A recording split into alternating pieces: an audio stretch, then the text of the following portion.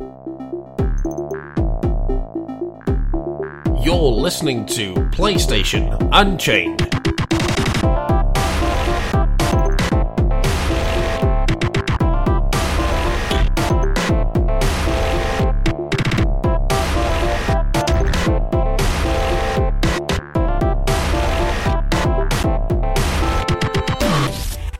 Hello everyone and welcome to episode 56 of PlayStation Unchained. I'm your host this week, Ben Schiller Hall. It's been a couple of weeks actually since we've last had a little bit of a chat.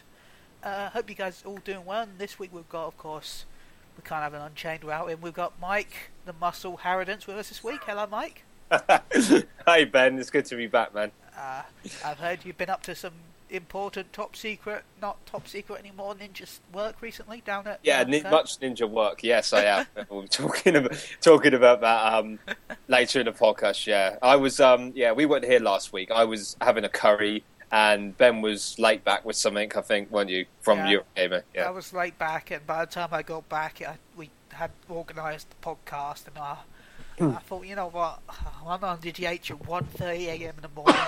I'm having a bit of a nap. And then I'll yawn during RDGH.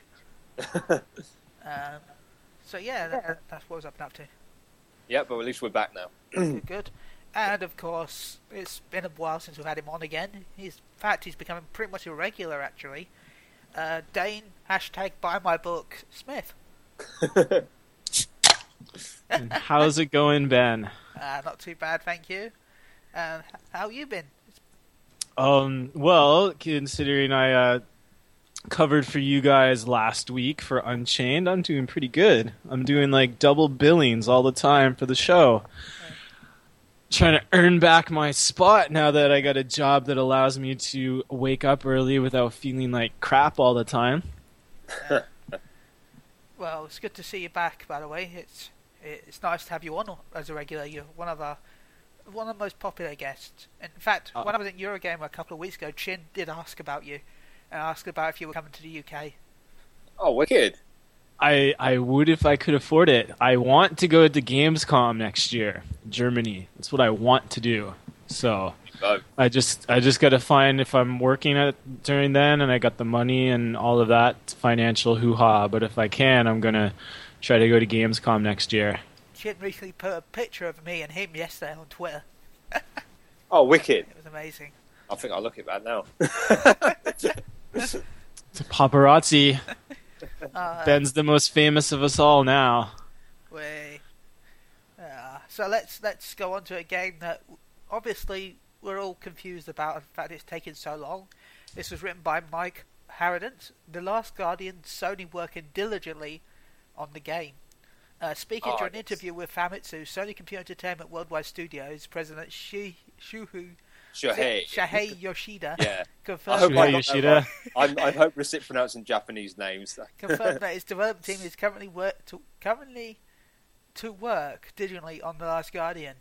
That's a bit of a grammar there, I think. That must have been what? Continue to work. Is continuing. Yoshida-san told the publication, translated by Kotaku, development couldn't be better. Before I didn't. That might be a bit of an exaggeration. We continue to work diligently on the game, so please look forward to it. Developed by Team Ico, The Last Guardian is a brainchild of Fumito Uda, the creator behind the quickly acclaimed Shadow of the Ico for PS2. It's been just don't talk about it until you got some actual screenshots, information, or anything, Sony. We're getting kind of annoyed. I don't know about anybody else about being strung along. Dane, have you got any opinions on this, on The Last Guardian? I think I mentioned it numerous times in previous podcasts. I could care zero about The Last Guardian because I've never played Ico. Shadow of Colossus looks completely boring to me. I even got both of them free from PSN Plus, PS Plus, and I have zero interest of playing them, and they're free, and they have trophies, and I still don't want to play them. Oh. So Last Guardian could come out tomorrow, and unless it's an RPG, I will never play it. Well, that would be amazing if Sony pulled a Sega. The Last Guardian is out now. You can go buy it. Yeah, like they did with Sega Saturn. Uh, So they just keep stringing along. Like they obviously must have it working. It's like the Final Fantasy or Duke Nukem or something that they're doing with it. And by that I mean, it's there. They're just taking their good old jolly time to get it done, and they're making sure people don't forget about it. So when they do release it, now hopefully people will forget it took 6 years, 7 years, 10 years to make, and they'll buy it and they'll recoup. I think they just want to break even on this game now with how much it's taken. Well, probably not, but I mean with how long it takes and with the fact that graphics are getting better and better and probably cost more to make, it's just ludicrous how long this game is taking to get made. It's making Duke Nukem look like timely. Oh dear. It makes Final Fantasy 15 look like it's been rushed out the door. And how long exactly? And how long does Final Fantasy 15 take? At least they got like a demo for that. I mean, at least we got screen caps, video. At least it looks pretty freaking sweet. But this we've got like nothing. Like, what's the latest like video trailer we've seen from that? What? Oh God. 2011, I'd say.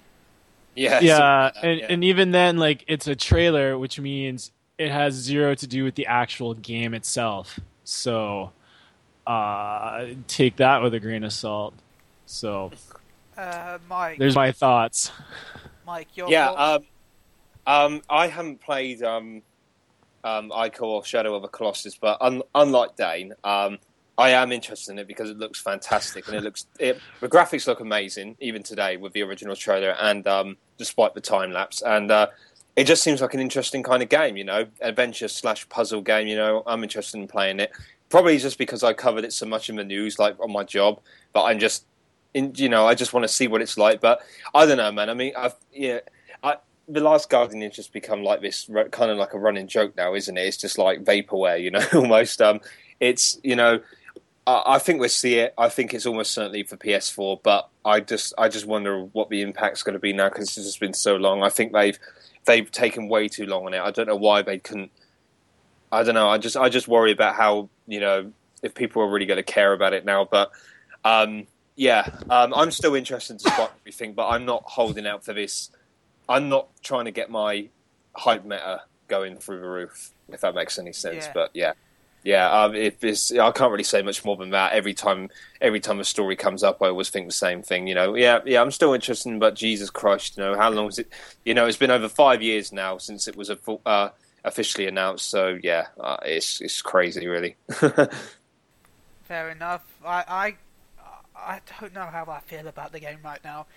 I'm excited, but at the same time, it feels like it's not going to live up to the excitement that I've built over the years. Because it's taken so long, it's enough. I don't think it's gonna. No, it's gonna have to be like the best game ever. It's 10 out of 10s, awesome. 11 out of 10s. It's gotta be awesome. Yeah. So anyway, let's go on to something that might annoy people. Rise of the Tomb Raider on PS4 spotted for pre-order. Remember all the this is by Simon Sayers, October 3rd. Remember all the hullabaloo about the announcement that Rise of the Tomb Raider was going to be Xbox One exclusive? Then it was later mentioned casually it was only a timed exclusive that eventually make it to a PS4. Well, Game UK has whacked up a placeholder for the PS4 version, though it mentions the release date of 2014, which we know isn't the case. Still, it's a clear sign that PlayStation gamers will definitely be getting their hands on Lara Croft's adventures. We just don't know when. For one thing, this is definitely just a placeholder. It's just in case it ever gets announced either next year or the year after, whenever. It'll come out on PS4 probably in, I'm going to say 2016. Yeah, I reckon so. It's a placeholder, mainly because it actually says only on PlayStation on the box. On the placeholder. So, yeah. Oopsie. But, yeah, so don't just ignore it. That pre-order if you want, but that doesn't exist. It's just a placeholder, so their systems are up to date. So if it does get announced, they don't have to do any work. It's just they have to click a button and it's ready. Yeah, that makes sense. So yeah, don't worry. Actually, do worry. It's not been announced yet, but still, don't worry. That's not. It's just a placeholder. Mike, any opinions on Tomb Raider? Yeah, I love Tomb Raider. I've been a big fan since the original. I think along with most people who own a PlayStation 4, were disappointed at this. It doesn't make sense. I think we've spoken about why I think it's a bad idea before, so I won't go over all that again. But I think it's pretty obvious. I think it's pretty obvious. It is a timed. It's a holiday 2015 exclusives on Xbox One. That means it will already come out on Xbox One next year, next Christmas. Not this Christmas, the Christmas in 2015. After that, it's probably going to eventually turn up on PS4. It'll probably end up Christmas the following year, so 2016, as you said. I can see that happening. But yeah, this is just a placeholder. This is, as you said, it's not confirmation that it's coming out. It's just but they always sling these things up now and then. They've done it in the past for various games. So yeah. But yeah, I was looking forward to the game a lot though. So I'm still disappointed I won't be able to play it for probably not for another 2 years or so. Well, I don't know. It depends. I mean, I plan to get an Xbox One anyway, but it's still a shame. Yeah, but that's my thoughts. And Dane, have you got any thoughts on this? I just think for PS4 owners, if this is actually true that it actually will come to the system, then we get the perfect edition. We get the Ultimate Edition right off the bat. So, because they're obviously going to have DLC, that's a guarantee. And so when it eventually comes to the PS4, we get the Ultimate Edition. So it saves people money and time. And then they'll know, oh, this looks great, and then they'll get it. And if it looks like crap, or if it is crap, they don't have to worry about it. I was going to actually say that, Dane, as well. The fact that, yes, we're going to have to wait 12 months, but just think about, we'll get all the DLC, we'll get all the updates, there might even be improvements done in that year to the engine, so we might see an even better version, the definitive version, one may say. So we might see the PS4 version run at 1080p, 60 frames per second. All those P's, how many people want those P's. The DLC, all the stuff in one beautiful curvy package. So well, the other thing too is, even if it is just an Xbox One exclusive for now, like, it's not like the PlayStation 4 isn't going to not have games. I mean, it's Tomb Raider versus Uncharted. And so it's basically, do you want Tomb Raider or do you want Uncharted 4 if you are a Sony fan? If they come out around the same time, 9 out of 10 are probably going to pick Uncharted, especially with how good some of the graphical screen caps have been. And so, with considering how people like to rag on about how crap the economy is, and people are only going to pick 1 or 2 games, it's good for Sony fans in a way because they can get it again later, and so they can focus on the stuff that's coming out now. So they can wait for it to be cheaper and not just buy a $60 game for their backlog. When Uncharted 4 comes out, when Persona 5 comes out, when all the other first-party Sony games that come out, like The Order, like when's The Order supposed to come out? February. Yeah, February 2nd, so, I think it is. Okay, well, maybe not The Order then. If Tomb Raider is coming out next Christmas, or Christmas 2015, but you get what I mean, right? Yeah, we get what you mean. Makes sense. So we'll go on to The Walking Dead. The Walking Dead Season 1 and 2 PS4 confirmed release dates. This was done by Simon Sayers. He's such a busy man, that Simon Sayers. Yeah, he is. Anyway, Telltale has confirmed the release dates on PS4 for Season 1 and 2 of The Walking Dead. Each season features 5 episodes as well as the 400 Days DLC, which focus on the 5 protagonists from the game, each with their own short personal story. In North America, Season 1 will be available on October 14th, with Season 2 landing on October 24th, while in Europe both seasons will be available on October 24th. I don't know what to say. I've not really actually played the games before, really, so I'm not... Yeah. I think it's really funny that this game is getting made on all systems and Telltale is just milking it for as much as they can. I say it's good for them because people are going to buy it, especially if you're a trophy hunter, because it's one of the easiest platinums ever. But it's just, when we see Season 3, which I'm assuming there's going to be a Season 3, it's going to be on all 3 systems again. So I'm just wondering like how far they can milk this. Well, it's on phones as well, isn't it? As well. I don't know about phones. Yeah, I never I'm heard sure about it's that. on phones. You can get Walking Dead on phones. PC. Yeah. Vita, console. It's Yeah, I got everywhere. mine's on Vita. I got the first all the seasons so far on the Vita. Yeah, so you'll soon be next year. Secret announcement: Walking Dead season 3 will be playable on your fridge. Fridge. Well, you're just gonna have a TV in your fridge at some point, so why not? So yes, that's secret bombshell right there. Anyway, before I confuse everyone, let's go on to some Tekken news. This is written by Michael Harradence. It's Tekken 7 introduces 2 new characters. Raid system confirmed. A fresh batch of Tekken 7 details have surfaced following the game's arcade test launch in Japan, including confirmation of 2 new fighters via max level. Another website that if you go to our article will link you to that site. First up, Namco Bandai's latest brawler once again utilized the raid system, which gives a character a boost in power once the health is severely depleted.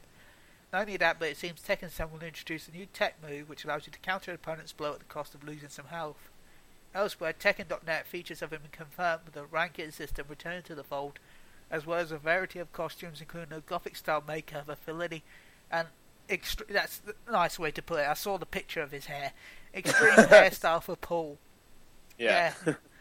Yeah. I don't know if it's a hairstyle or a makeshift ladder. Yeah.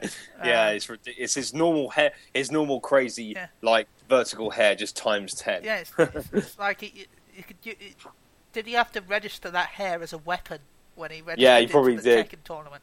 Yeah, you could probably pick up BBC Two on it. Characters so far include Kazuya, Heihachi, Lars, Asuka, Lily, Elisa, Paul, Law Ling, King, Dragunov, Brian, Neo, Feng, Stephen Fox, and Hu Wang. New combats include Catalina and Claudio. Yeah, that's the new bloke. Yeah, he looks I think cool. there should be a picture of him Yeah, actually. there's a picture on the site of him. Yeah, cool. So yeah, this I'm not a huge fighting fan, but I'll probably get this anyway because it looks pretty good. Mike, as you wrote this, what did you think of it? Yeah, I was waiting for you to come to me. I'm looking forward to this, man. It's it looks really good. It's the story for what it is sounds kind of interesting. Doesn't sound like there's going to be much more with the Mishimas after this with Heihachi and Kazuya. They're settling their long running kind of like blood war, but the game, we haven't really seen much of the game in action yet, but there have been some leaked footage that have come up since I wrote that article, and it does look really good. The graphics look, it was off screen, so it's hard to tell, but the visuals look really good. I'm hope that they do kind of like overhaul the animations and mechanics and stuff, but it looks like the fighting seems a lot, from what I saw, it looks a lot like Tekken Revolution, where they kind of like tone back the juggles and stuff, because there's no bounce system anymore where you punch them down on the floor and they sort of bounce and it lets you juggle them again, because that was just ridiculous in Tekken Tag. If you combine that with a tag throw combo, it was just like over half your life bar gone. It was just ridiculous. People would just abuse it. It just turned me off online completely. So I'm really hoping that it's going to be a lot like Revolution, which felt a lot more like old school Tekken, where you have to actually use more than one or two friggin' launchers and actually, use throws, use more complicated maneuvers, dodging a lot more, and countering and stuff like that. And juggles were just like, they were harder to do and they weren't as long. So yeah, I've got high hopes of this game. It does sound and look great. Plus, I got to see a life-size statue of Kazuya as well, but I'll mention that later. Oh, that sounds amazing. Yeah. By the way, for anyone listening in, the graphics are at 50% of what they will actually be when they come out. This is an early build. Oh, really? It's about 50% finished. Oh, wicked. So, oh, great. It will be improved a lot by the time you guys will see it properly. Oh, great. Dane, have you got any opinions on Tekken? The Iron.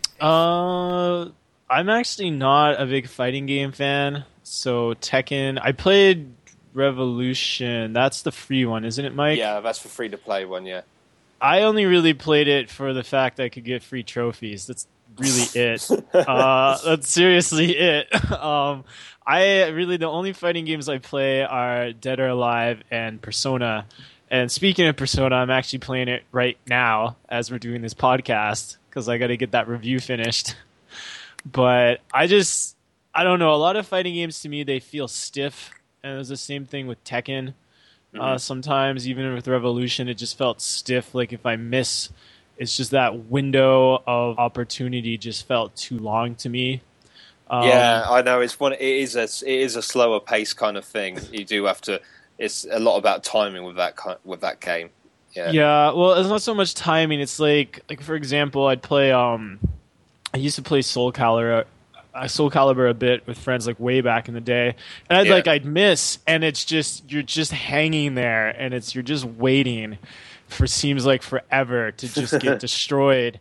And it's the same with Mortal Kombat, same with Street Fighter, and I'm probably going to get ragged on now because I'm mentioning Street Fighter and Mortal Kombat being really stiff games. But this is what it was to me. So that's probably why I play it. Well, Persona is the mashiest game of them all. That game is just mashy. They even made a trophy. They even made a trophy literally called Mashy Mashy. Because all you gotta do is you just mash square, and that is your super combo. This has the easiest combat system of any fighting game,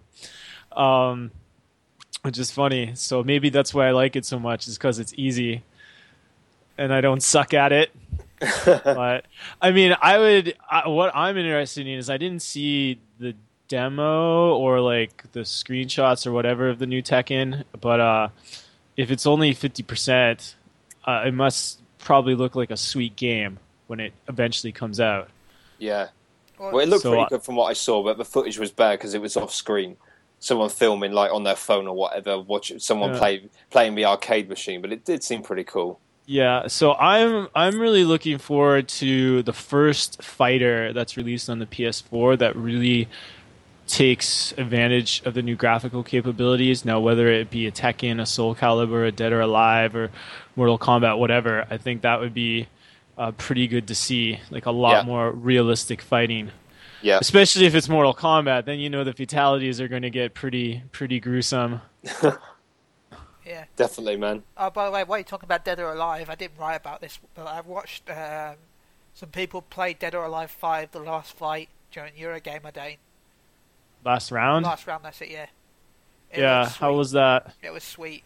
Chin was there. He was sort of watching this as well. He was taking pictures because it was the first time they'd been shown in Europe. So is that one? Is that coming to PS4? That one? Yeah, it's coming to PS4, spring 2015. Oh, wicked! See, this is how much of a Dead or Alive fan I am of that fighting game. Is when number 5 came out, I bought it. One of the few games I bought like brand new. Spent the $60 on it. Although to be fair, I had a coupon saved up, so I got some money off of it. But because I bought it in Korea, my online code did not work because I did not have a Korean PSN account. So I could not actually play this game online. But what TK did, which was quite ingenious, was if you don't have a code, you can still play online for 2 days. Just 2 days.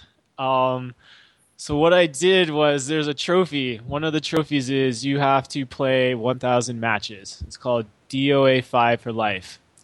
And I played 1,000 online matches in 2 days, or less than 2 days. Wow. Right? So that's how much I enjoyed it. Damn. Right? Yeah, I'm like 4th in the world to get the trophy. Holy crap. Right? Yeah. It's like I got it, and there we go. So I think the only ones before me are like Japanese people who had the game before it, like a week or two before it launched out west. So, yeah, that's how much I liked it. It's 1,000 matches. Who cares? Easy. Who needs a life? I didn't know it had the feature though where you could change the underwear color.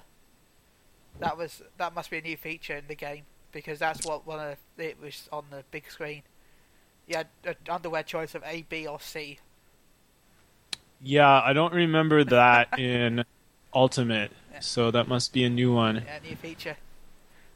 So we'll go on from underwear changing to Call of Duty. because that is a perfect segue. Call of Duty Advanced Warfare multiplayer hands-on preview by Mike. He's a Ninja Harridance. Call of Duty Advanced Warfare looks set to be the most significant entry in the multi-million selling franchise since 2007's Call of Duty 4 Modern Warfare, having benefited from a 3-year development cycle and an unprecedented feat by the series standard up to this point, which sadly is not something I want to be saying. The upcoming futuristic military shooters look set forth to bring a wealth of innovation and tweaking the...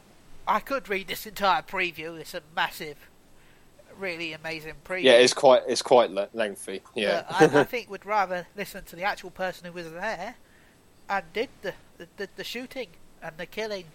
So, Mike, I'll try to. Yeah. How did you find Call of Duty Advanced Warfare? I actually enjoyed it for what it's worth. I'm not a big. I've never been one to shy away from the fact that I'm not a big online shooter fan whatsoever. This is the first time I've actually ever touched a multiplayer component in Call of Duty, apart from going split screen with my friend, which I don't really count because it's not like a proper online thing. But yeah, I think all the practice from Destiny paid off because I actually did quite well. But it felt good, man. I mean, the shooting mechanics were solid as always with Call of Duty. They're up with some of the best. Like with Halo and everything, they're pretty hard to fault mechanically. The game modes were good fun. You had a lot of the standard ones in there. You had Team Deathmatch. We started off on that to get us warmed up. So the PR guy said. We then went into I think it was Kill Confirmed, when you have to nick people's dog tags that you kill, which is how you get points, and obviously they try and get yours, and so you fight over dog tags. And there was Hot Zone, obviously, where you have to capture different zone and defend them from the opposing team, and vice versa. And there was the new one, which was called Uplink, and it's basically it's like a violent but futuristic version of basketball, where you have this data ball that you have to take to the opposite team's uplink section, which scores you a point. It's 1 point if you chuck it in there, and it's 2 points if you actually use your exosuit to boost yourself into there, which I actually managed to do and score the winning point, which I was quite pleased about. But yeah, it's actually a lot of fun because you obviously whoever's got the ball, they're quite vulnerable, but everyone's going after them, and you have to, the guys on their team have to defend them. So it was a cool dynamic there. You can throw the ball to each other to keep kind of like a rhythm going and stuff, but you can also, if you've got the ball, you can also throw it at an enemy, and it disables them briefly, so you can actually do some damage to them, which is good. So you're not entirely defenseless, and it was just a refreshing take. I mean, you have all the obviously the shooting involved in it, as with every mode, but it spiced things up, and it felt different. It felt fresh, and I liked that. And obviously, I was new to Call of Duty anyway, so the other game modes, there's similar things in Destiny as well, like capturing a zone and all that kind of deathmatch. But it's still, those were all fun in it anyway. And this was definitely one of the most fun multiplayer matches I've had in a long time. So I really enjoyed that. It's the exosuit itself. I think that's definitely a game changer, because the fact that you're now taking verticality into it. The stages are more designed so you can go higher and everything. They're more vast, certainly a lot bigger than what I've seen in previous games, because I've obviously potted around, so I've seen some of the other stuff, even though I haven't really delved into that sort of world before. The fact that you can now jump around and go higher, you can also go from side to side. The melee to avoid fire, like a quick dash left or right. The melee attack's a lot more hard hitting this time. You sort of punch, you can sort of kick someone there, go flying a few feet, or punch someone, which I did. So that's the cool thing. You can also get perks to attach. You can get perks to equip on the exosuit, like more batteries, so you can. Some of the powers last longer, which include things like a cloaking device, speaks for itself, a shield, which is good. There's lots of different powers you can get, or ones that lets you hover above the enemy, and also like the rewards you get are tied into those things. For example, if you have a power up that lets you hover over an enemy and you shoot someone while hovering, you'll get an reward for that. So it's good. So there's lots of, and the perk system is all there, as it was, but it's an upgrade from Black Ops 2's ones. I can't remember the name of it. I think it was. I don't know if it's called Tier. Kill Streak? No, not Kill Streak. No, it's a name they give something. It had a number on it, like Tier 13 or something like that. Yeah. It was called the type of perk system or customization. Anyway, this one is now called whatever it is. It's got 13 next to it, so it's the next level up, which is really... So there's a lot more customization you can do now. There's also a loot system called supply drops, where you can, after every round, you can collect these things to upgrade your character and stuff. And there's a lot of customization. You can choose different types of, like an Asian guy, an African American, a Caucasian guy. You can equip different armor and stuff with them. You can also equip. There's lots of different loadouts you can do. That was really good. I got to, I got to completely customize my experience. I mean, obviously I didn't want to spend too long on it because for the interest in time, but I got to choose something that worked best for me, which is automatic weapon with a powerful handgun and stuff. And the exosuit I worked to my ability. I used the cloaking device, which appealed to me more, appealed to my play style. So yeah, I mean, it was only we had about an hour and a half roughly with it. So it's the matches lasted about 10 minutes or so each. So yeah, we got a lot done, and it was, from what I saw, it was great. We also had a presentation by Glenn Schofield, who's the co-founder of the developer Sledgehammer Games, and he showed us a couple of trailers and just basically spoke about how they're wanting to inject as much innovation to make the series fresh and accessible to newcomers, and customization was stressed a lot. As I said, there's a lot of that involved. And they also showed off roughly I think it was about a 15-minute demo of a single player, which I write about in the preview, so I won't go on too much now. But it looked really good, very typical Call of Duty blockbuster style set pieces. But it looked like a hell of a lot of fun to play. So yeah, I was. It looked good, man. It's too early to tell how the full game is, obviously, but I enjoyed it. I have to say, I did. I was pleasantly surprised. Well, remember, everyone, if you pre-order it now, you'll get a chance to get your Day Zero edition as well. So, for anyone who wants to play it, make sure you pre-order it. Dane, any opinions on Call of Duty? Are you excited at all? A little bit? Tiny bit? No. Smidgens? No. I'm more likely to play Shadow of the Colossus than I am Call of Duty. Let's put it that way. I mean, the last time I actually played a Call of Duty game was... What was the one with the airport massacre? Modern Warfare 2. Yeah, Modern Warfare. That was the last time I played Call of Duty, and it was literally that stage. I saw a friend play it. I'm like, wow, that looks pretty cool. The fact they actually did that. And then I played that stage and promptly died a few times, and then put it on easy and then beat it. And that was the last time I played a Call of Duty. I'm not a first-person shooter guy. I don't like them. They're just not exciting to me. So I'm really the worst person to ask, are you excited about Call of Duty? No. Hey, fair enough. I was excited for one thing in Black Ops, and I wish it was back in this game. That was Zork. That was what I was excited for. I bought Black Ops for Zork. What was Zork? A text-based RPG that's in Black Ops 1. Oh, that, yeah. I remember you telling me about that. God. There's an RPG in it? Yeah, it's a text-based RPG.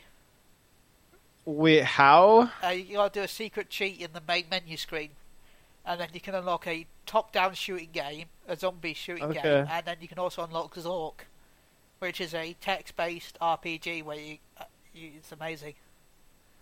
Well, it sounds pretty cool there. Yeah, I'm sold. Yeah, let's find it for $5. Yeah. So yeah, that's why I bought Call of Duty Black Ops Zork.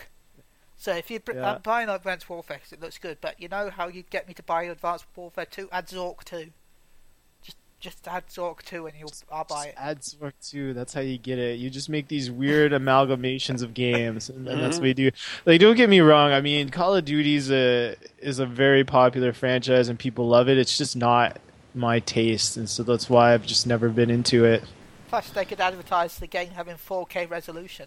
The game runs in 4K during Zork. Because 4K text. Oh, God.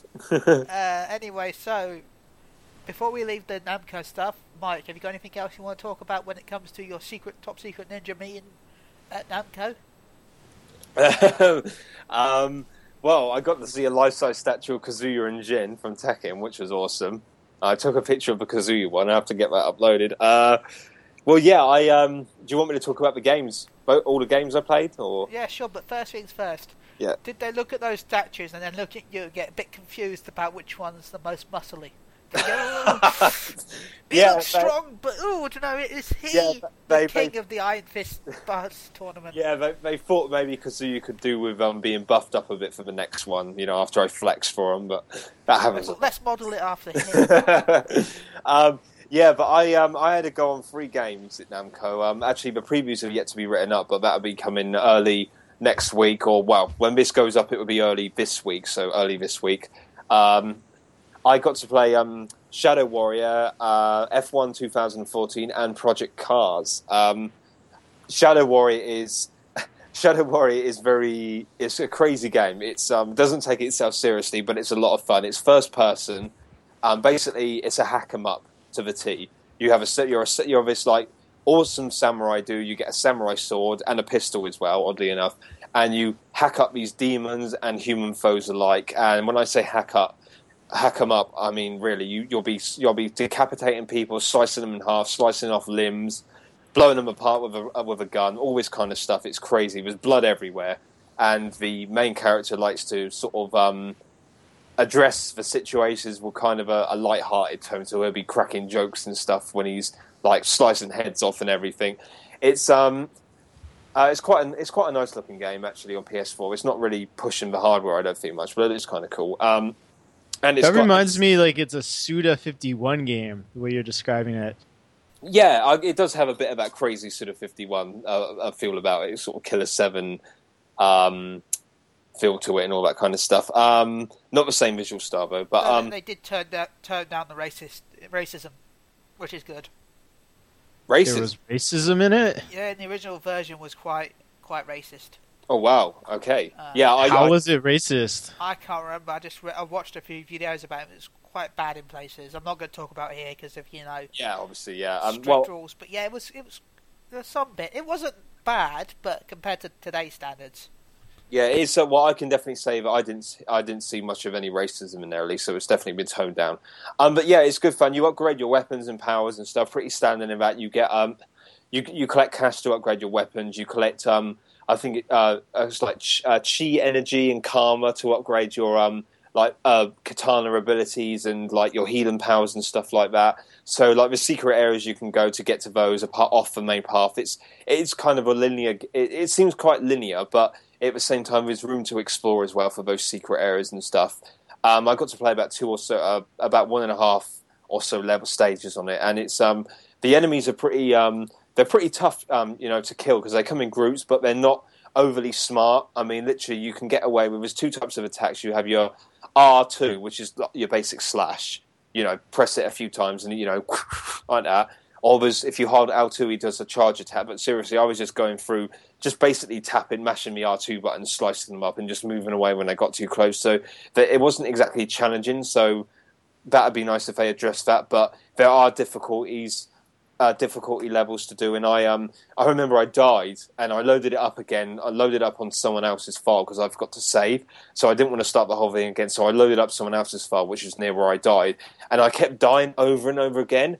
And it wasn't until I checked the main menu that someone had it on bloody not legendary, like the hardest difficulty setting there, like impossible or ultra hard or whatever it was called. So no wonder I was getting killed so much. But yeah, the enemies didn't seem all that kind of like smart, so it'd be interesting to see how they adjust that. But yeah, it was good fun. F1 2014, it was pretty much a time trial mode. I went around Silverstone, the British track. I used to play a lot of F1 games when I was younger, like we're talking teenager here, so that's about 15 years ago at least. But it didn't feel quite as intimidating as the other games. From what I remember, it did feel quite user-friendly. Having to spin around the track, quite literally in some cases, because I literally did go off the track in a spin. It was good, man. I didn't have as much time on it as the other games, so it was kind of hard to form a kind of like a massive opinion on the game, but it felt good. There's a lot of options there and stuff you can do. If you're new to the game, it eases you into it, which is good. And it felt good. It's Formula One, so it's not an arcade racer at all. It's very precise, there's a lot of nuance to the controls and stuff. Learning when to brake, learning to pull back on a control stick, learning when to take a tight turn or not to ease up on the gas and everything, and then brake or whatever. There's a lot of different. It's very much a trial and error game. That is very much a trial. You have to be quite meticulous in your driving with that. It's not like something you can just spin around off and recover instantly. And that's very much to a Project Cars, which I had to go on, which is first and foremost a beautiful looking game. I mean, the sun glare in that game, especially, is just amazing. It's very much in the vein of Formula One. I actually had to go on the Silverstone. There was another track and a Silverstone track, so I tried both. And this was like they had about 21 cars on the circuit and stuff. So it felt very much like a Formula One game in the sense that it's the driving again is very strict. There's not a lot of room for error. You have to be really careful with what you're doing, and definitely not speeding. You really have to be careful with what you do. Again, like with Formula One, where to brake, when to turn, all that kind of stuff. It's not a very. I wouldn't say it's for kind of a game for beginners at all. It's not very forgiving, but it's hardcore in the sense that it's very rewarding once you nail that down. And after a couple of times on the track, I repeated the same track again, and I actually found my bearings, so to speak. But yeah, it's a gorgeous looking game. The weather effects are great. We had one where it was kind of like late afternoon, then then the sun went down. We had it when it was kind of like overcast and stuff, and or early in the morning, a bright sunny day. You could alter the date, so you could set the date to literally the day where I was there, which was October the 3rd. Which is kind of cool. There's some pretty cool damage modelling going on. We saw I crashed quite a lot, but there are a few instances where you see debris like flying through the air and stuff, and there was like a car doing a flip and like someone's bonnet lying in the middle of the road, which is kind of crazy to see. So yeah, I mean, you'll touch a lot of cars in this. They're all squashed together, so there's a lot of smashing into each other and stuff. So yeah, it was pretty cool, man. But yeah, that's I think that's looking pretty cool, Project Cars, but it's not for everyone. I think it's more, like I said, it's not like Formula One. It's not an arcade, user-friendly kind of thing. It's a lot more hardcore. I don't want to say simulation, but it's definitely more that than a simple kind of like arcade-style racing game like Ridge Racer. It's definitely more, it's more of a niche kind of like target, I think, demographic, but it's definitely a quality game, though, definitely. I mean, the car handles really well once you get down to it. It was really, really good, yeah. So it was good fun. Dane, has he sold you any of those games? Is there any of those that make you sound excited? Well, if you guys know my preferences, I think it would be an easy choice of those three, and that would be Shadow Warrior. Yeah. Yeah, exactly. That sounds pretty cool, especially with the whole Suda51 vibe. Obviously, it's not a Suda51 game. I'm assuming it's not a Suda51 game. No, it's not. But it's just got that vibe, which is pretty cool. And I've played No More Heroes. I played that in Japanese, and that game was fun. Yeah, that game punked me. I bought it here in Korea, and on the case it said it's in English. And then I go and pop it in, and nope, it's all in Japanese. So all the vocals are in English. This is the crazy thing about the game, is all the vocals are in English, but with Japanese subtitles. Yeah. And like, you can play the game easily without knowing any Japanese. You just won't know mostly what they're saying, like just text. Whenever text comes up, it's in Japanese, but whenever people talk, it's in English.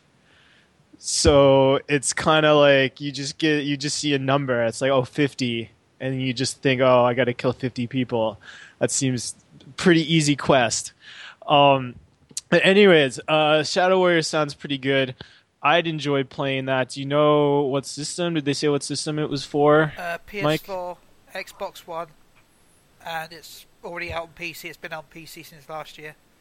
Oh, so it was a PC game first. Yeah. 1998 was the original PC game. Yeah, this is a remake. Kind of a remake. Whoa, yeah. That is a big. That's a 16-year gap. Yeah. Hopefully it's good. The RPG elements have me hooked. I'd enjoy seeing it. So did it say when it was coming out, or did I miss that from your monologue, Mike? It's the end of October because I'm down to review it. So. Yeah, Are it you is, down yeah. to review it? Yeah, I asked for it a long time ago, so... Yeah, F1 is... I can't actually remember when F1... I think that's around the same time. But Project Cars is November. Yeah, Project 21st. And, Shadow Warriors is October. Yeah. Or this month, should I say. Yeah. Well, shows how lackadaisical I've been. I didn't even remember that. I got to check this out. Make sure you're down for it. Yeah. Well, then, But- Lego, you got to check that as well. Lego. Yeah. Anyway, Lego my ego. because obviously I want Shadow Warrior and Lego. Those two games sound like the perfect mix. Which Lego? There's many Legos. Yeah. We'll talk about that later anyway. Okay. But I think the biggest question, the most important question of all, that transcends this entire podcast, transcends time and space in a way that even I can't describe. Does Shadow Warrior include Janitor Simulator? I think that is the big question right now. Does it include what? Janitor Simulator. Janitor Simulator? Because on the PC version, if you buy Shadow Warrior, you get physical simulator something or other. Anyway, you play a janitor that has to clean up the area after the guy in Shadow Warrior had killed everyone. Oh, God. That sounds awesome. That sounds I great. didn't come across any janitors that murdered people. Well, no, it was a side-along project. You Oh, got right. free with Shadow Warrior. How is this not a Suda51 game? That's something he would just make up. It's just so wacky. It's like, yep, here's the take from the cleanup crew side of things. So yeah, you got to clean up the place after everything's been finished, and it has multiplayer as well. You can Multiple cleaning. you can have up to 4 people online in multiple cleanup janitor simulator. So I think they're losing out on a big demographic if they do not have Janitor Simulator. That's yeah. Game of the Year right there. Game of the Year. Actually, here's a question. Do you mind if I interrupt and ask you guys a question? Yeah, sure. Something that Ernest and I have been, Ernest, Don't Call Me a Girl, Lynn, and I have been discussing. And it's getting close to the end of the year, and it's that Game of the Year time. And we've been discussing, like, what is our Game of the Year? What do we think our Game of the Year is? Goat Simulator. Goat Simulator, Janitor Simulator. And we were thinking really hard, and Destiny never became the game everyone thought it would be. Watch Dogs never became the game everyone thought it would be. And so there's this big void of that, like, top guaranteed number one game this year as opposed to last year. And so, agree or not with this statement, we were thinking that our game of the year this year would actually be The Last of Us Remastered. That a remake of a game from the previous year would be the game of the year this year. What do you think about that? Well, if Janitor Simulator comes out, I don't know. But for now, yes, maybe. I know that's just that's a quadruple A game, Janitor Simulator. It's just shut the presses. You know, there's a national day off to play that game. I don't know, But to what be do you- honest. Ooh, you got us with a tricky one now. I gave you with a counterpunch. I was just waiting, biding my time, and then bam, got you flush on the jaw. Well, to be honest, I love... carry on, Mike. I was just going to say, I think there has been a lot of disappointment with a lot of the big games this year. So, well, I can't speak from experience because I haven't played Watch Dogs, but certainly there's been disappointment with people who have, and the reviewers, and the same with Destiny. Even though I actually really liked Destiny because I wasn't taken in by all the hype and stuff because I didn't really have that much interest in it to begin with, even though it looked kind of cool.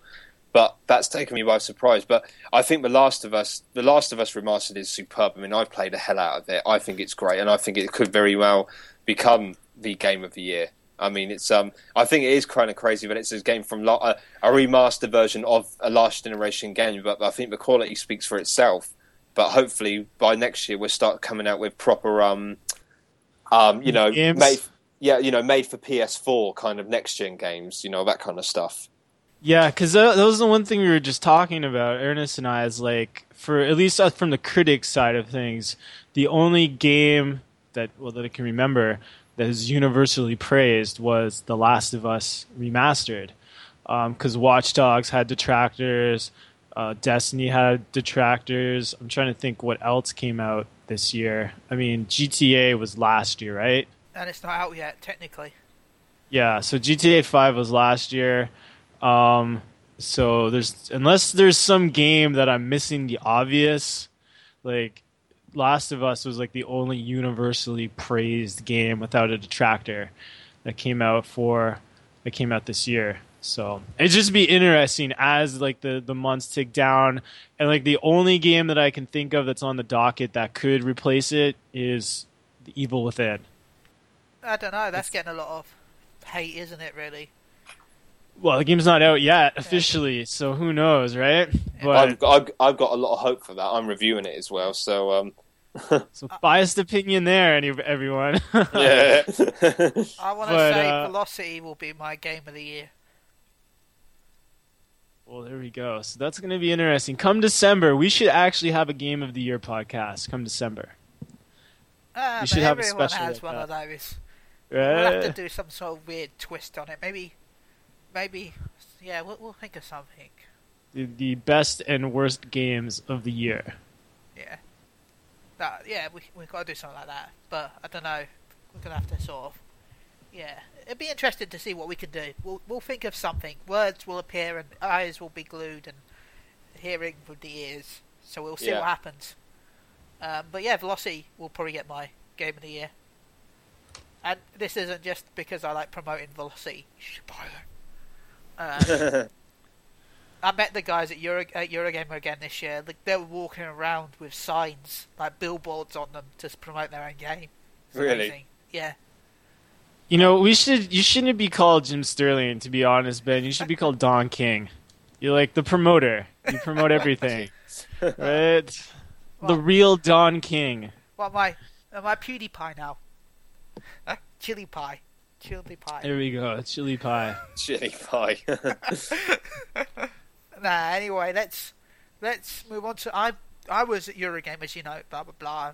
I had an event the Friday I was down at Eurogame with Square Enix.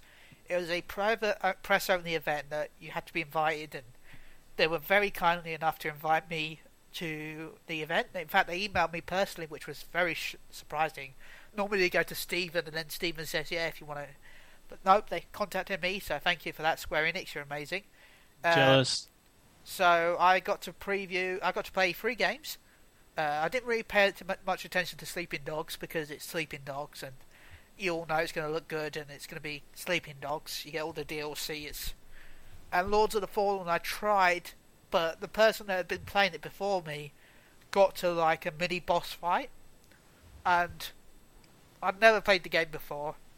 I had no idea what was going on, so to be just thrown at a game like that, I kind of died a lot and got frustrated and gave up. Sorry about that, everyone. I should have paid more attention, but I guess. But then they had a little video preview of Life is Strange.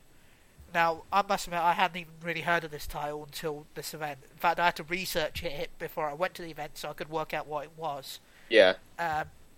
The art style looks a bit like Walking Dead. And the gameplay is pretty much like Walking Dead. You've got your options. As you play through the game, you've got decisions you can make. It's decisions that affects the storyline. There'll be multiple endings, but there won't be a ridiculous amount of endings. There's only going to be 6 endings. This will be episodic. There'll be 5 episodes. Square Enix confirmed the fact that they're going to release it very shortly in between the windows, so you won't have to wait months, possibly weeks, maybe, for each episode. And there'll be a season pass, of course, and there was talks about possibly doing a retail version eventually, but you couldn't talk much about it due to the fact that it's not out till early 2015. But if they do a retail version, he said they hope to do like a special sort of box. He talked about the fact that one of the recent games came in like a SNES box with like old school manual and stuff like that. That's what they hope to do with Life is Strange. Cool. A special collector's edition version for retail, if there is a retail version. as you play the game, you play as I think her name was Max.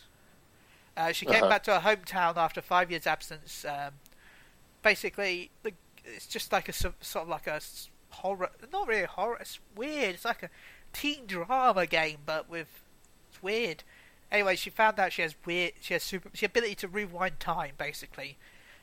So one scene that the guy played. Remember, this is a demo, and I could not play it. It was just hands off. I just watched the guy. During the fight in the demo, I didn't get to see the fight, so I think that was before the demo. Her camera got broken, and she had got some images that were kind of risky for certain people.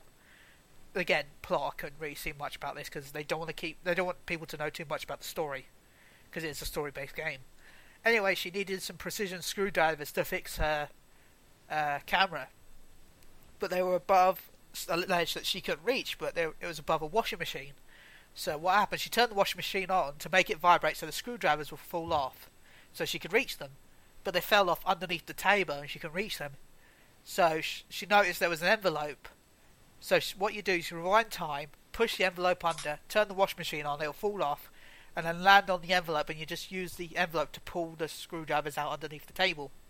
That's one of the features of the rewind. And there's multiple features. Yeah, this will be a big, important feature. But you can only rewind to a certain point. You can't just rewind to the start of the game and redo it all again. You can only rewind back to the previous cutscene. So you can't just skip, go back all the way to the game. So even if you do change a decision then, let's just say you picked the wrong decision, you want another one, you can rewind to that. But that will still affect you long term. So the rewind feature isn't that broken as I thought it would be. It still seems a bit weird. They also promised that the rewind feature will not feature in trophies. So it won't affect trophies at all. They still haven't decided exactly yet how this is going to happen, but they promised me that trophies will not be affected. Oh, and I've got hiccups now. So, hopefully I've sold you guys on this game. Mike? I've been told about this before, and a lot of people saying that I would like it. If you like The Walking Dead, you probably like this. And it does sound...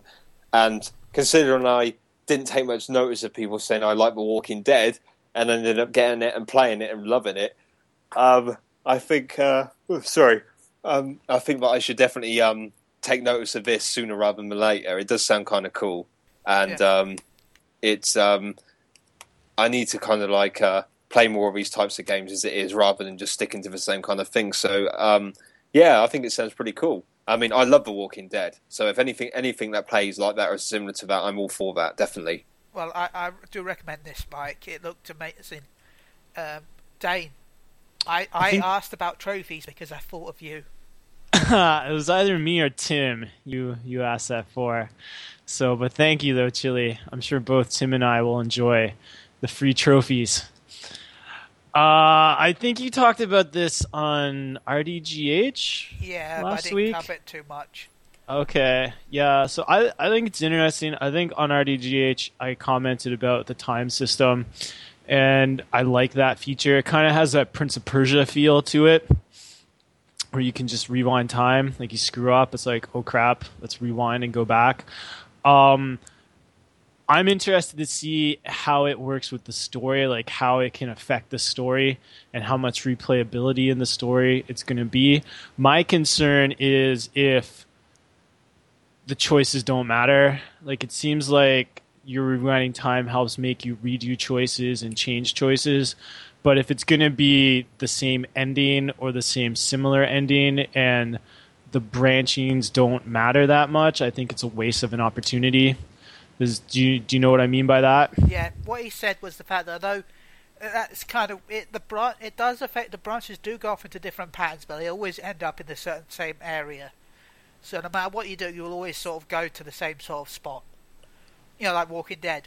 But there will be 6, maybe 7 different endings based on your choices during the actual gameplay. Although you can rewind time in short choices, the long-term effects you won't know until you actually get to them. and when you get to them, you can't rewind back far enough to change the other short choices. Yeah, well, see, as long as there's like a permanent effect, then I think it will be good. If it's just kind of like wallpapering and it doesn't actually affect the end game at all, then I think it's a waste of an opportunity. So that's kind of like my half and half approach to it. As I wrote in the preview, there's a bit where your friend's smoking weed. Now, her father comes in and catches her. Now, if you lie and say you're the one that's been smoking it, because he doesn't actually see it, he just sees the spliff. If you come out and say you're the one who's smoking it, for then on, he is then angry at you. He doesn't like you at all. But you can lie, you can admit and say that she's smoking it, and then she gets punched in the face, and she dislikes you then. So your choices do matter, because based on what you decided then will change your relationship for those two characters. So yeah, of course you can probably patch them up with both of them, but that's the short term, at least the short term effect, and possibly long term. Yeah, we'll see right there. And sorry to interrupt. I mean, yeah, you got two different. Either your friend hates you or the father hates you. But I mean, if the end game of that is always going to be the same, then that choice doesn't really matter. So I mean, as long as that choice matters and that affects something later on, like really truly affects something, where course B is cut off because you got your friend punched in the face, or course A is cut off because you were the one who took the hit instead of your friend, I mean, then it's good.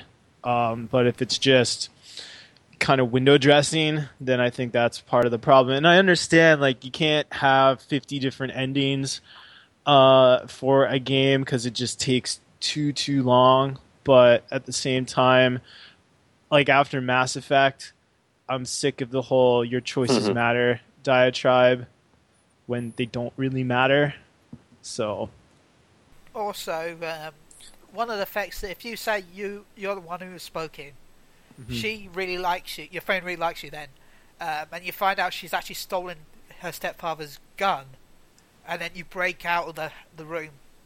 So it'd be interesting to see what happens there. So yeah, that's where the demo ended. I'll admit, I hate to say this, but I was nearly falling asleep during the presentation. Not because the game looked bad, I loved the game, but I'd been in a busy environment with Eurogamer. It was rustling, I was running about everywhere. And then when I got to Square Enix and went to that event, it was a nice dark room with this nice relaxing, calming music. Yeah, it was not a perfect combination.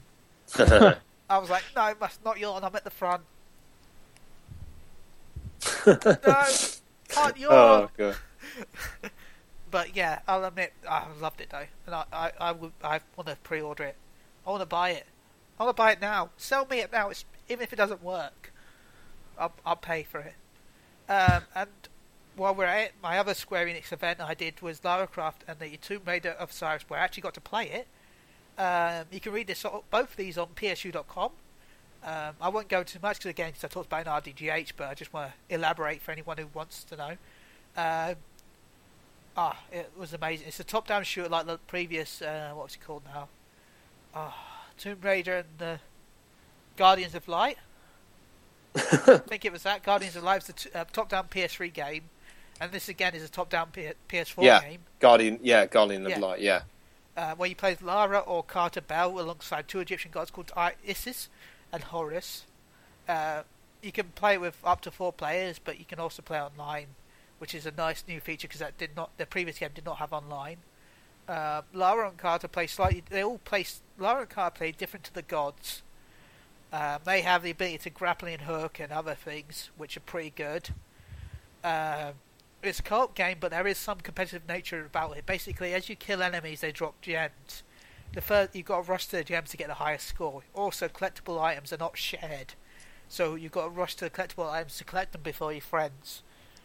Rings in the demo were shared, but in the future, if I'm rightly, not shared. Rings give you stat bonuses and stuff like that based on when you pick them up.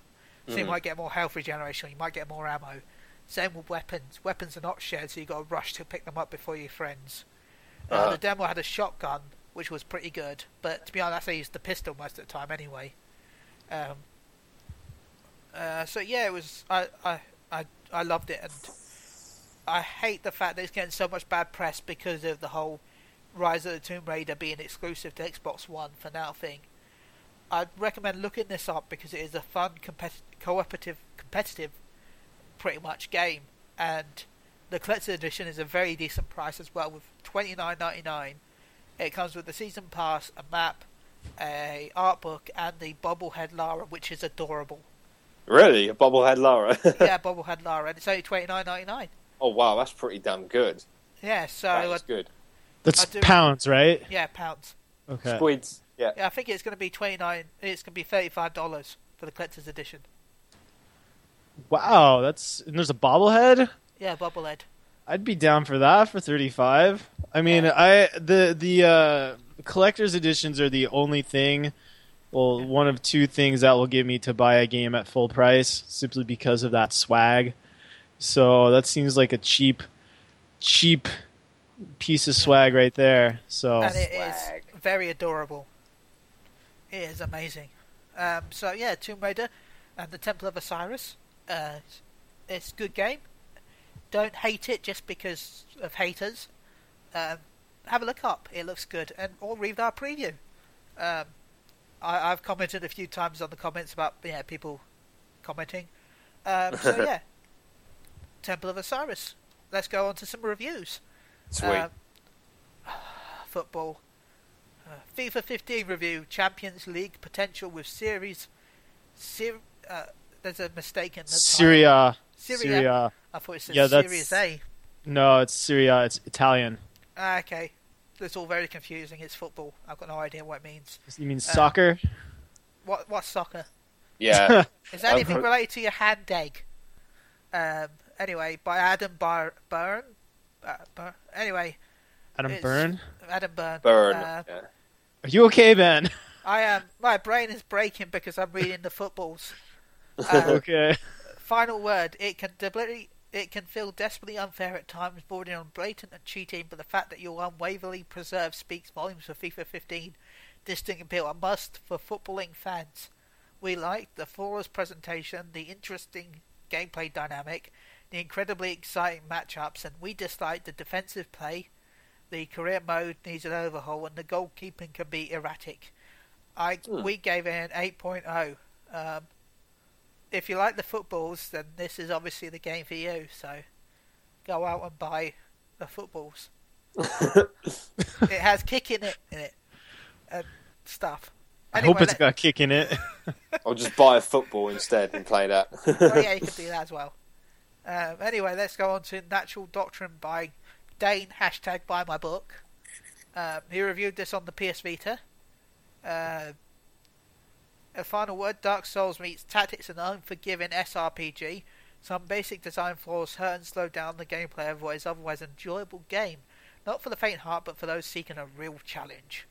Inspiring voice acting, side quest dungeons close, temporarily forcing players on a difficulty curve. Chain attacks train you to be more tactically aware than other SRPGs. We just like the slow pace in the dungeons and movement points, bland graphics and reused mine areas, quirks in the gameplay that cause unfairness instead of fairness. He gave it a 6.5. Not bad though. 6.5 for you, Dane. It's pretty good. Considering I'm like the lowest rater on the site, it's close to my average. So, I mean, it's a hard game, but hard doesn't mean bad. But in this case, like some of those quirks it ruins the shine the game could have been. Like for example, what was it? One stage. It's because how the game works is you move. Like it's like any other RPG, like strategy RPG, where you have your turn order. But what you can do is if you do an attack or something that's adjacent to your other characters, then they can skip ahead in the turn order no matter where they are.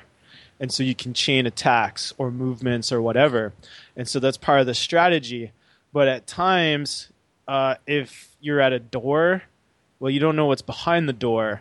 And so when you open the door, their turn order pops up. And so you don't know if your guy is coming after you or if it's the enemy. And in some cases, if it's the enemy, well, if there's 8 people behind the door, well, they can suddenly chain 8 attacks at you and your guy's dead and it's game over. Because no matter who dies on your team, the game is over. Doesn't matter who it is, right? It can be the mage, it could be the tank, it could be whoever. So that's one of the challenges, and that's one of those little flaws that kind of ruins it, because the game is kind of really slow to play because you can only move 2 spaces at a time. And by move, I mean you're literally moving the guy with your analog stick. So it's not like a point and click thing like, say, Final Fantasy Tactics. So because you got to move everyone, it gets really slow, especially if you're going from one side of the map to the other side of the map. So it's like lots of wasted time. And then if you die, you got to hope that you're at a checkpoint. So that way you don't have that much time to make up. So things like that kind of ruin the flair of the game. The fact you can only move 2 spaces at a time also ruins the tactical flair of the game. You kind of can't flank people. So, I mean, you fix those issues and the game is probably a 7.5 to me, maybe an 8, because I like the story. The story was kind of fun, but it's all based around combat. And when the game is based around combat and you have glaring errors, then it hurts its overall. Well, thank you for that. Yeah. Oh, and keep in mind it's also on the PS3 and PS4, but I decided just to review it on the Vita. Okay. Okay, so let's go on to another dating game. Air no Surge Ode to the Unborn Star review. Did I butcher that too much? No Surge Ode to the Unborn Star? Yeah. Yeah. Yay. This is a Tecmo Koei game, actually. Well, published by Tecmo Koei. Chin probably hates me after seeing the score. No, he could never hate you. Anyway, the final word, an overcomplicated story with pacing issues, holds the RPG back from its full potential, especially since the prequel was not released in English first. Those who enjoy reading will no doubt have fun. A tedious magic lemon system can only scare away new fans embracing the series. Only RPG diehards and TK fans will immediately gravitate towards it. We like the enchanting soundtrack, the anime cutscenes that are AAA quality, and the instant kill magic that works on bosses. We dislike the overcomplicated plot that can get boring. The dive system has too much story for those just wanting to level up. Bland environmental designs that don't push the PS3 hardware. Dan gave it 6.5. Twice in a row. Wow. See? You're average. It's bringing my average down from a 7.2 to something below. But, so this game is a mixed bag again. The soundtrack is probably one of the best soundtracks I've heard for a game in a while. Because the whole combat system, like part of it is based on magic. The whole story is based on like songs being used as magic. They really took the time and effort to have a good soundtrack. So instead of just something like splashed in there, like a lot of games. So that's what I liked. The big problem for this game is it's the second game. There's a prequel. There's a game before this. And so when you're playing this one, it feels like you're missing part of the story. And that's because there is a game before this, which probably has that part of the story you're missing. And so it ruins that flow, especially because this isn't like a Mass Effect story where it's like really easy. Oh, look, there's aliens. They want to conquer us. We got to fight the good fight. This is like really complicated science fiction, like nothing you've seen before. You have to be a really big Arton Alico fan from the PS2 days to really understand like this complex story system that they have, which because the first game wasn't out, it ruins the pacing because you get all of this story, you don't kind of know what's going on, and then you fight one battle, which is really quick, and then you get another 20 minutes of story, which kind of makes Kojima jealous because he wishes he could just give you this much story, and then another battle, and then more story, and then you switch to other people, and you're like, what is this going on? I don't know what this is about. It's just super complicated, but our Total Eco fans would understand that, and they would enjoy it, like because it's made by Gust, which is owned by TK now.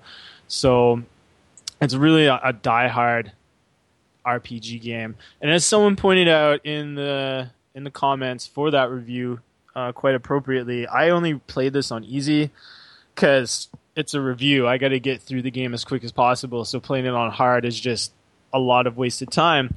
And so because of it, on easy, your song magic kind of instant kills everything, even bosses, which is great because then if you want the story to go by quicker, you're not grinding for 5 hours to get past the boss.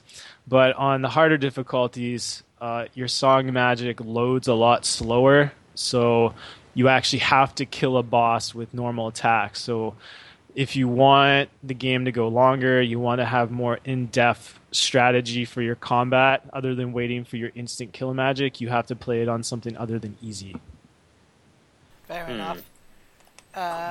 So our last review will be Frozen Synapse Prime, a review by #BelievingGary. This is the Frozen Synapse Prime marries classic turn-based action with thoughtful design like turn previews and asynchronous multiplayer. Graphics can be bland and designed frustrating to wear at the experience, but it's a satisfying strategy romp made better with friends. We like the turn-based strategy combat, the fun multiplayer, the great soundtrack. We just like that not all missions are fun, the level variation, and not many people playing online. He gave it a 7.0. Sadly, Gary's not with us this week, but it definitely looks good-ish.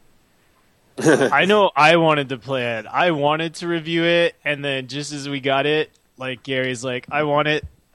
Mate, so I'm like, okay. I just want to say they need to add sadly to the English dictionary because it's not actually a word, but it sounds like it should be. Yeah, it needs to be a word. Really? Do I say that too much? No, Ben does. It's Ben's trait. Sadly. Yeah. And I actually thought it was a word until recently. I really did.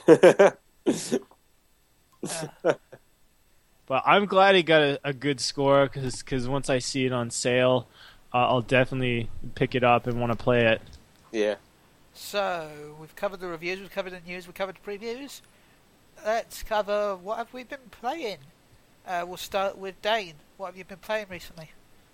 Well, what I'm playing right now, literally right now as we're doing this podcast, is Persona 4 Arena Ultimax. And whatever the rest of the tagline is, Suplex Supreme of Awesomeness or whatever. I'll tell you what, it's not going to get a 6.5, that's for sure. Good. So, and it's at least getting a 9. I can tell you that right now.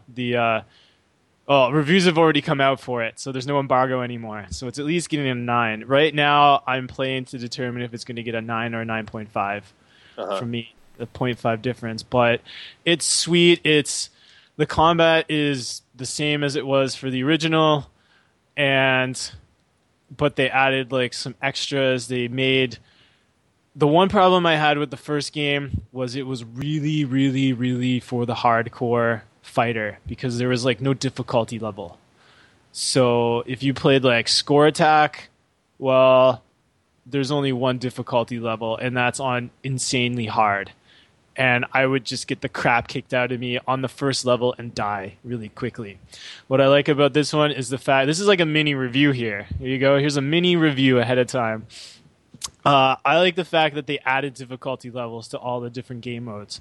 So if you just want to play for fun and play it on easy, well, then you can play it on easy.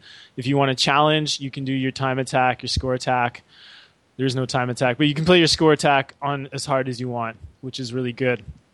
And then they added a new game mode called Golden Arena, which is like an RPG. It's literally like they made the fighting game an RPG. So you do like a gauntlet of battles, and for each win you get experience points, and then you can level up stats. And then as you get stronger, you go against tougher opponents, and it's literally a gauntlet because your health only recharges a little bit. Once you go past the beginning course, because there's 4 courses of different lengths. The first one, your stamina bar always refills. Or maybe I was just so good I never noticed it, but it always seemed you always got full health. But on the next course, which I'm at, it only recharges a little bit. So if you get the crap beat out of you, well, you might die. And it's not like a full gauntlet where you got to start back from level 1. It's after every boss you face, which is every 5 stages, it kind of like saves it, so you can go back to wherever you want to be in the course. So if you get to level 50, stage 50, and you want to go from level 25 or 26 again, well, you can start from 26, or you can start from level 50. So it's really fun. And like I said before, Persona and DOA are the only fighting games I play. So again, taking my score with a grain of salt because of that. But I am having a lot of fun after playing 2 games I gave a 6.5. So, and I've been playing it this entire time as we've been doing this podcast. Oh, I wish I could... oh, God, my brain's gone dead. What's the phrase I'm thinking of? Juggle... you know what I mean.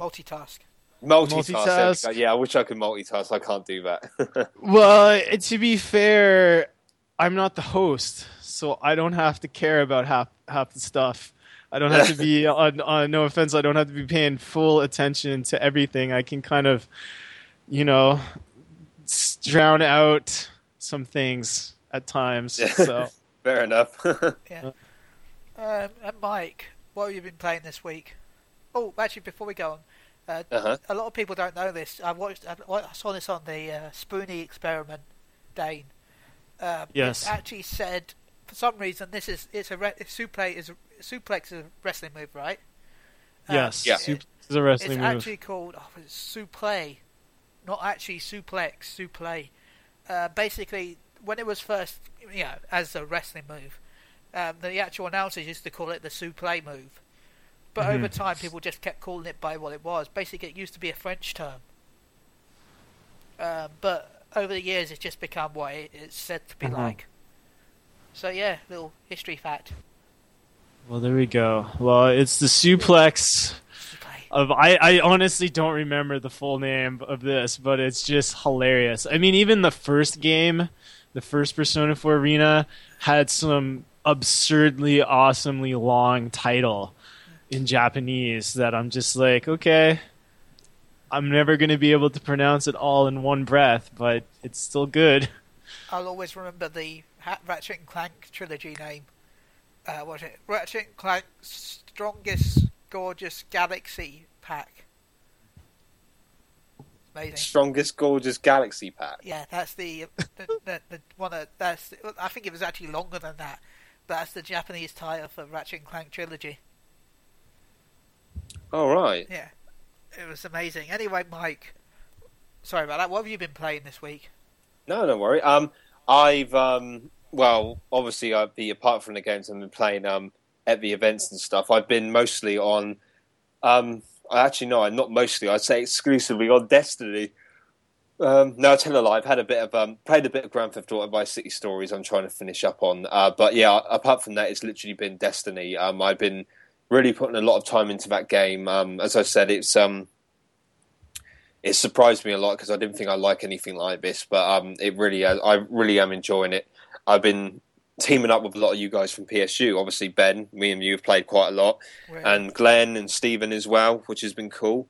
So I've mostly been in the Crucible because I'm trying to get my Crucible rank up so I can get to rank 2 so I can actually start buying some stuff because I've got enough marks at the moment, or points or whatever they are, but I need the actual rank to go up, and it takes quite a long time, so I've been doing bounties mostly, which gives you the most rewards. I've also been doing a couple of strikes here and there when I can. I did one earlier today. I'm started doing the Queen's ones as well, thanks to you again, Ben. Got my first legendary gear, a helmet, so that's good. Yeah, I'm just been going on that, man, just grinding my way through. I'm on level 25 now, which is good. So yeah, I'm just enjoying that. I will, however, I need to start GTA 5 at some point. It's like, seriously, I'm over a year behind that, so I'll probably be juggling it with that and sort of gradually taper off Destiny and leave it to, play it just teaming up with you guys rather than going on my own and stuff. So just to try and juggle things up a bit. But yeah, that's been pretty much it. Same. To be honest, same here with Destiny. I can't talk about the other games I've been playing because NDAs and embargoes and stuff like that. Yeah. Destiny, I've been playing a lot of that. I've beat the raid this week, actually. Yeah. That took me 4 hours. Nearly 5 hours to beat that raid. It was ridiculous. But we did it! Wow, really? We did it! I got a white shader. Oh yes. Worth it. The raid was a lot of fun, actually, but a lot of people have covered the raid, and trust me, it doesn't normally take 4 hours, but we had no idea what we were doing at all, so if you knew what you were doing, it'd probably take you about an hour. Alright. But we had no idea. In fact, we got lost in the labyrinth for about an hour and a half. A lot of people are going to laugh saying the labyrinth's easy, but you got to remember, I have no direction sense whatsoever. Neither did my team, it seems, so we got quite... In fact, I want to mention, me and the other Titan got an amazing skirt. Like a blueprint skirt. It was me and a guy called Heart Attack _J. So I said I'd mention him in the podcast. I don't know if he'll listen, but mention him anyway. So yeah, that was an amazing. We ended up just sort of dancing once we got that skirt, because we got a manly skirt. Why else wouldn't we be dancing? So yeah, that was what I've been doing. So I think we're going to wrap up the podcast now, actually, because it's getting late. So Dane, how can the wonderful people stalk you? Stalking me? Well, I would love some stalkers. That would be fun. You know you're famous when you have stalkers. You can reach me on at PSU for my email, dane.smith@psu.com. That's DANE. Or you can reach me at Twitter at LaSombraFiles, LASOMBRAFILES. And if you'd like, you can buy my book, The La Files Choice and Consequence, on Amazon, which is on Kindle and physical editions. Buy his book. And It's only 99 cents. Yeah, 99 cents. Even though it says $2.99 for some stupid reason, it's actually 99 cents. I mean, what else could you buy for 99 cents? Not even a chocolate bar. No, you couldn't even buy that. So, buy his book and save yourself one chocolate bar. So, Mike, how can they stalk you? They can stalk me just by contacting me old-fashioned way at email, mike.harradence@psu.com. Okay, no problem. And you can also contact us at podcast@psu.com. You can contact us at Twitter at psu.com. And you can also contact us at PlayStation Unchained on Twitter as well. You can also contact me, personally, via Chili_UK on Twitter. I just forgot that for a second there. And ben.shillabithall@psu.com. You can also contact me on PSN, which a few of you actually have done. Send me friend requests actually, and I've accepted them. Thank you for those, Chili. Thank you again to everyone who sent me friend requests. So yeah, that's the ways you can contact us and stalk us. Remember to subscribe to us on iTunes, and you'll get Unchained and RDH magically downloaded to your iThings using the Wizardry Cloud. Where are you, Cloud? Anyway. So I think that'll be it for this week. I think this is... Can I say one more thing, Ben? Fine. You can say one more thing. I want to give a shout out to our superfan Snova and Duffman, especially Snova because he sent in a email about the special podcast we did last week, the review special. So if anyone would like to email me about any specific one-shot podcasts or topics you'd like to talk about in the future or like to hear us talk about in the future, please send us that, because if we know you want it, then we will do it, because we don't want to give you content that you guys do not want to listen to. So thank you again, Snova and Duffman. Okay, and thank you all for listening. We'll be back next week with Mike hosting. Yep. So until then, I think you're going to all enjoy the week. And I think you should all, I don't know, take a minute to just sit back, relax, look at where you are right now, and I think you got to look up and go, yes, oh, thank God for Chile. Thank God for me.